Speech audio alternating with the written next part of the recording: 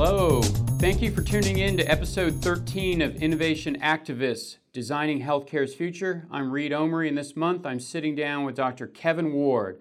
Kevin is Professor of Emergency Medicine and Biomedical Engineering at the University of Michigan. He serves as the Executive Director of the Michigan Center for Integrative Research and Critical Care. His interests include developing programs that encourage high-risk innovation through strategic, integrative, and disciplined collaborations across medicine, engineering, information sciences, and industry. He really is a true advocate for promoting true solutions for unmet needs. Welcome, Kevin. So glad that you're here. Reed, thanks for the invitation. Kevin, can you please share with us, how did you first get started in innovation? Sure. Well, Reed, I'm an emergency physician by training. By very nature, I see a lot of things. I interact with a lot of specialties. Emergency medicine, like radiology, is really integrated. We have an opportunity, again, to sort of collaborate, and we need services from lots of different specialties to meet the needs of the patients. So I've been practicing for about 30 years, but a particular incident occurred almost 21 years ago. Shortly after the birth of my second child, my son, my wife was at home, and I was actually running late to work that day.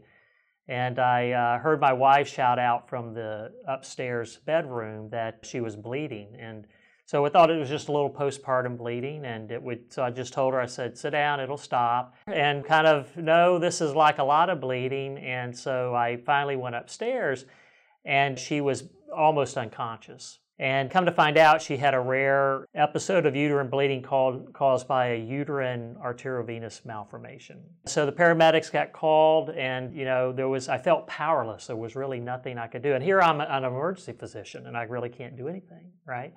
So fortunately, we live a short distance from a trauma center, and we get her there, and 40 units of blood later, and 6 hours of surgery. We finally get it to stop. We lose the vital organ of the uterus, which is okay. My wife, she did great. Her only challenge now is she's still married to me, but family is all great.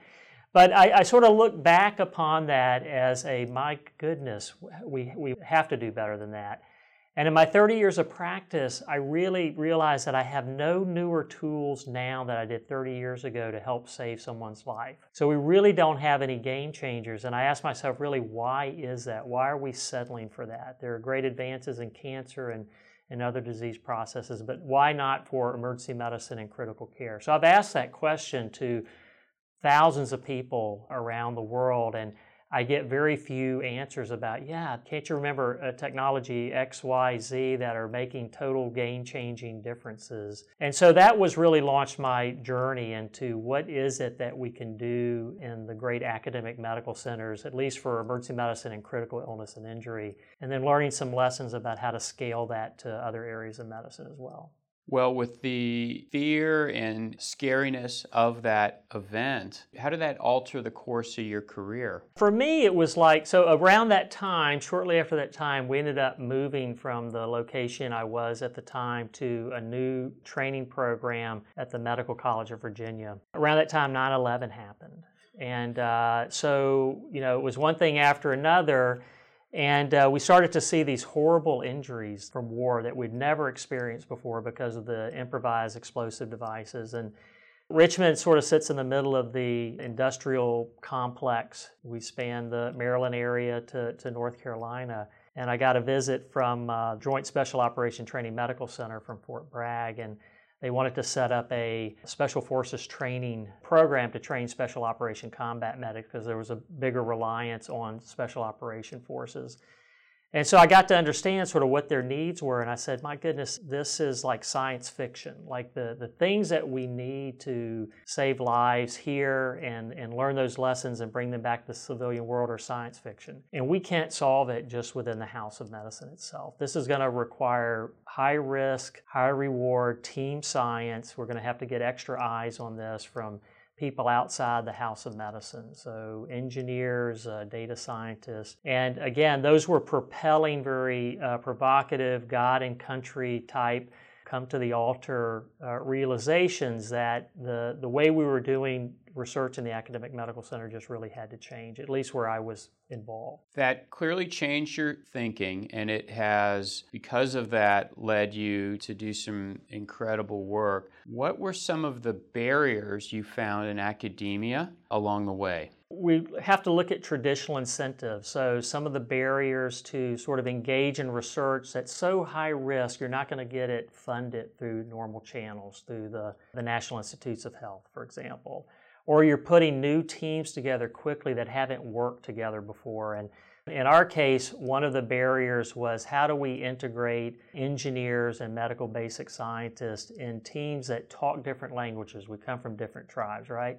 You know, trying to get an engineer interested in your poster child of a disease can be challenging. It's intimidating. We don't talk math very well in medicine. Engineers think too much of clinicians. You know, we have too much power. We walk on water, or at least we think we do. Clinicians think engineers only make gadgets. So a lot of this is trying to become bilingual or trilingual and really incentivizing the team to stay with problem solving, especially in that critical early stage where the project's not properly capitalized. You know, you don't have enough preliminary data to be competitive for a traditional grant. So those are real challenges on that end, all the way to trying to, you know, you're out of your swim lane a little bit. This is kind of high risk, you know, promotion and tenure prevent barriers. There's a whole notion of conflict of interest.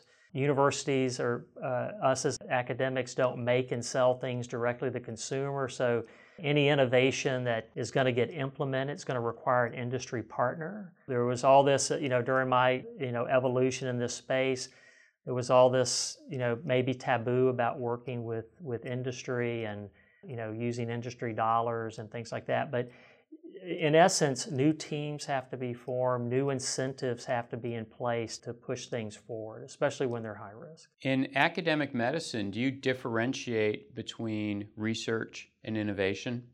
I don't, but that's been a major barrier. So I think we sort of differ fundamentally about what innovation means. I think people think, well, if you have an NIH grant, for example, which is sort of the common currency of research, you know, those are your research bona fides if you get an NIH grant. Well, if you have an NIH grant, it must be innovative. Decent people can disagree on different things, but again, if we sort of look at it at a really high level view, you've got, I love the NIH, they're responsible for a lot of good stuff, but $32 billion a year, okay, in investments. And we have to ask ourselves, are we really getting a return on investment? So what happens in academia when the NIH budget sort of tanks a little bit? What happens at Vanderbilt? Heads are on fire. You know, you drop in rankings in the NIH and it's all hands on deck. The ship is going down. I never get a phone call from my family when we drop in the NIH rankings or move up. They say, hey man, I'm sorry, you guys dropped. Now if we drop in the football rankings or move up, I'm gonna hear about it, right? Michigan for sure. Right. But the only noise you hear is within the academic medical center. And I think, you know, what we do is sort of lost in translation. And I think innovation entrepreneurship is a great vehicle to explain to the public why that investment is so critical. But even on top of that, I'm not sure that we're using that investment in a really focused area to bring those aha moments, to keep them alive, and then actually translate and transition them to the market where they're going to have real impact. I have one colleague who's made the contrarian statement that there isn't any disease and the research related to that disease that wouldn't be improved with less funding. So the notion of if we constrain our resources, we actually then have to think a lot more clearly about the outcomes. Reed, that is just crazy talk. No, I totally agree. And again, that's a great bounded way. So $32 billion, that's a lot of money. I would say we've got enough money. We have to re-engineer the way we use the money. So what are the expected outcomes? How do we more rapidly de-risk the research in such a way that it's set up for a transition to commercialization? So when you have less resources, absolutely, I think you're going to realize significant efficiencies in how to use that. And I think that actually creates innovation itself. So you're going to have to take a look at the problem a little bit differently. maximize the resources of your team. There's a catch-22 for many scientists because to engage in high-risk research, they need the funding to be able to do it because it's high risk, it may not turn out. But often to try to get funded to conduct high-risk research itself is really risky. From a practical perspective, how do we balance that? Well, again, I think this goes back to the fundamental notion about the role of academic medical centers. So great academic medical centers like Vanderbilt and Michigan and others, we all provide great care. The issue is, are we going to be transformative? I mean, we have to be transformative. It is an interesting problem. I do think re-engineering the incentives around bounding the problems, what the expectations are from the funding agencies, integrating those efforts with industry, for example, thinking about things like transitioning to SBIR and SCTR grants, for example, making those look more like the current currency of an R01 grant, for example, but with different expectations for what you get, really could be transformative. You might see people really looking at their science differently. So it's not that there may not be enough money. I think there's enough money. I think the catch here, or the challenge, is how to think about using the funding more strategically.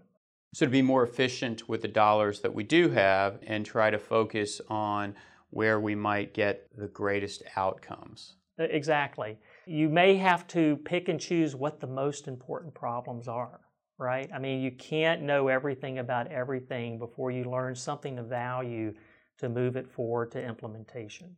More team science would do it. So having more eyes on the problem, making sure we're asking the right questions, who the customers are. I mean, even at a very basic science level, I think that this can be done. I mean, the CRISPR-Cas9 gene editing tool is a perfect example about how to recognize it's a fundamental discovery, but it was very rapidly transitioned to something that could be very, very powerful and, is now in several companies. Team science itself, if you are an early career faculty member, you're able to join a research group and contribute.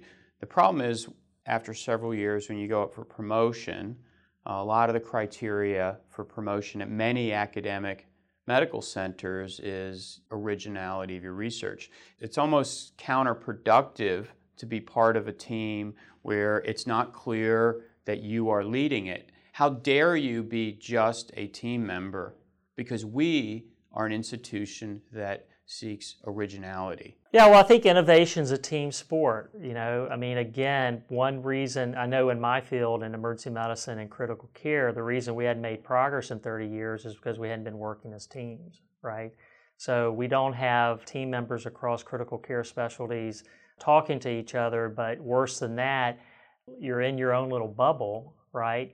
It's hard for you to see the aha moments. I mean, when we bring engineers into our environment, they say Whiskey Tango Foxtrot. Who would have ever designed something like this? And some institutions, I mean, to be fair, even at my own institution, we did change promotion and tenure guidelines to value innovation and entrepreneurship, okay? So we've lowered a little bit of the energy barrier to actually engage in that. We've recognized the importance of team science.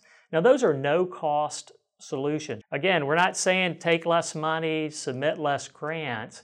We're saying think about things and engage in a different way to get more out of the effort. And let's transition how you think about your science at earlier stages to set you up for success for implementation, for an innovation. Promotion and tenure in and of itself is one of the most entrepreneurial concepts there are. It's all about promoting you based on your work. That could be inherently viewed as a conflict, depending on what you're doing. You've got to get that next study done, that next patient enrolled.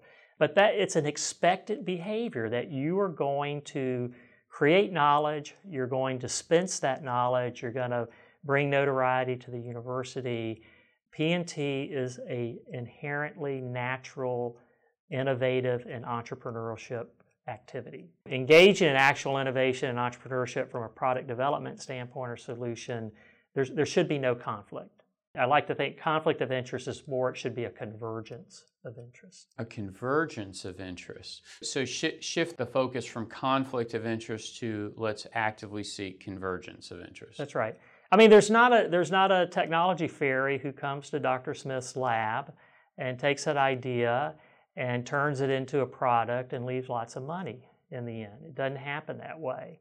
Inherent to innovation is risk. The great academic medical centers don't develop and sell things directly to the consumer, not even athletic apparel at Michigan. We're always going to rely on an industry partnership to move discoveries, so whether it's a therapeutic, a device, a diagnostics, digital health, our job is really to de-risk it, to understand the need, who the customer is, get it to a point where it can be successfully transitioned. And maybe that involves the innovator within the university who has to take a step outside into the university. That's where it kind of really gets scary. Would you then explain it as the goal of academic medicine from an innovation standpoint is to discover and design and develop the product, and then it's industry's role to distribute it, to market it, to Well, it would do all or... those things and actually to co-develop it at some point. I mean, lots of stuff that we launch from the great universities and academic medical centers has additional innovation added to it from industry. I want to look at industry interactions as strategic partnerships. I would love to see us play more about embedding industry in academic medical centers. And again, we're going to go back and hear whining and kicking and screaming that it's a conflict. It's not a conflict. This is a race against disease. Defense may win athletic championships. Innovation and entrepreneurship require total offense, to beat a disease. And I would just say we're not doing good. I mean, in critical illness and injury, we've not made advances in sepsis. We've not made advances in traumatic brain injury. We've not made advances in cardiac arrest outcomes. And I could go on and on and on. And so, people who would criticize the approach, I would say, well, how's it working out for us now, right? I mean, we really kind of got to do something differently. And I think part of this is raising a new generation of clinician scientists, or the stuff that you're doing here is totally off the hook in terms of changing how we educate clinician scientists by bringing in young talent that have their PhDs in applied sciences and fast-tracking them into medical school. They're going to think differently. So teaching medical school students and doing more teams with students from various disciplines and teaching them how to recognize problems. I mean, those are really low-cost but potentially high-impact solutions. You just have to have people passionate like yourself who go out and make those things happen. As we start winding down, I'd like to ask your opinion about how research and development has changed over the decades with respect to industry and academia. If we go back to the mid-1900s, classic Bell Labs era and the transistor, we had R&D occurring within Bell Labs that fundamentally changed how people lived, how they communicated, the electronics that developed out of it. Now that was out of Bell Labs. Many of those discoveries led to Nobel Prizes. A lot of industry, now move forward to 2019. A lot of industry has pulled R&D out and has looked to academic medicine to generate that pipeline of initial discovery that they may partner with, they may take up, or something like that. Is the opposite something you're advocating? Instead of saying that industry might go back to Bell Labs and have R&D within it, should academic medicine think about having industry embedded in itself, having like a Bell Labs R&D but focused on industry within academics? I'm open to anything and everything. So I think that makes a lot of sense depending on where you're located and what your talent pool and what the local industry looks like. I think my basic argument is to aggressively explore strategic integration of efforts. That could be on-site, it could be in many, many different models, right? We have to make the most of the discovery. And again, when I talked about team science among different disciplines, expanding team science also means working with industry. A lot of smart people in industry that are not totally motivated by the dollar. I mean, it's a convergence of interest. I'm convinced that there are a lot of cures for a lot of things out there. They're just sitting in labs because faculty got exhausted. They just exhausted themselves and couldn't continue the effort, and they just dropped it. One of the last things I'll say is I think game changers could be, I would love to see places like Vanderbilt and Michigan develop their own venture funds. You know, when we talk about the valley of death and lots of great ideas, I mean, we're particularly, I think, challenged compared to the coast, the East Coast and the West Coast, where there's just lots of money. So I think intellectual capital is kind of evenly distributed across the country, but we need more coasts. We need a North Coast, we need a Gulf Coast, venture scene. I mean, the pushback from our institution is that all good ideas get funded, and that's just divorced from reality. Again, closing this time gap from discovery and de-risking to transition, we would be, I think, much better off if, I know Michigan, in my opinion, would be better off if we also had a $200 million venture vehicle that would help jumpstart these good ideas. Again, externally managed, having all the regular conflict of interest and boundaries and all those sorts of things. But, this is a race against disease, okay? A race against health. The market hates uncertainty. So, I mean, market looks like it's doing well right now, but you never know. And I think we have to mitigate risk, and having university-based venture vehicles in partnership with other venture vehicles makes a lot of sense. In closing, is there any advice you would give our listeners who are currently in academic medicine? Maybe they're a trainee, maybe they're faculty, maybe they're a research assistant working in a lab. What might they do to help foster innovation? Build critical mass. Reach out for like-minded people. Grow the community. One of the great advantages of the Academic Medical Center is that we're embedded and integrated within the larger campus. The possibilities for innovation become sort of limitless. So build your community, find mentorship, seek opportunities. Don't be afraid of risk. So, innovation is like your mom that says, dream, my child, dream big. And entrepreneurship is like your dad after you graduate from college that says you can't live in the basement. It's not an either-or proposition. And a lot of this is like a no-cost thing. It's really just viewing it differently, giving a little more urgency to the problem. Well, Kevin, thank you so much for sharing your wisdom and inspiring message. And to our listeners, follow up with me on Twitter at ReadOmary to share how you might promote innovation amongst your academic medical center. Stay tuned for our next episode of Innovation Activists next month. I'm Reed Omary. Thank you for listening.